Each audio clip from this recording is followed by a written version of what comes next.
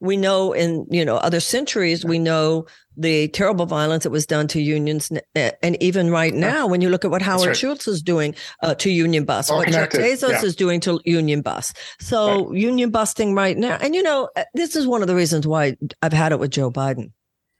Good. Let's hear it. We support that. He goes in there, I'm a union guy. My ass, he's a union guy. First of all, if you're a union guy, what the hell just happened with those railroad workers? That's right. Federal vacation pay should be federally mandated. Sick pay should be federally mandated. And that's what I mean about the corporatist Democrat. They act like they care. That's right.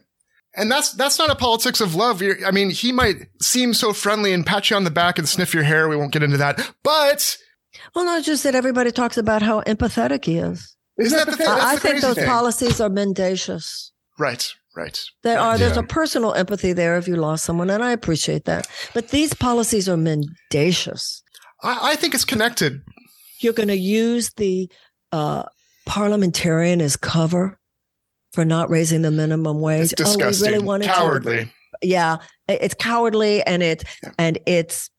You really have to think we're stupid to think you can get away with that.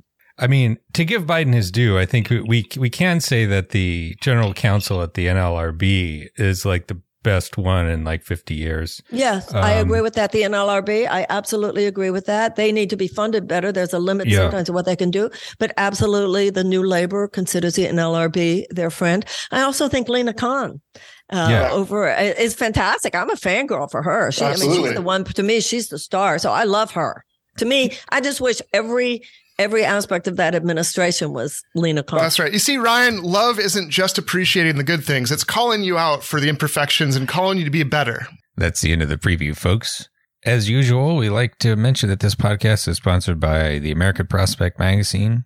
So if you want to listen to the whole thing, you can subscribe at $5 a month if you want that, plus a free subscription to the website. Plus the opportunity for a steeply discounted print subscription. You can do that if you so wish at $10 a month. And otherwise, thanks for listening. We'll see you next time.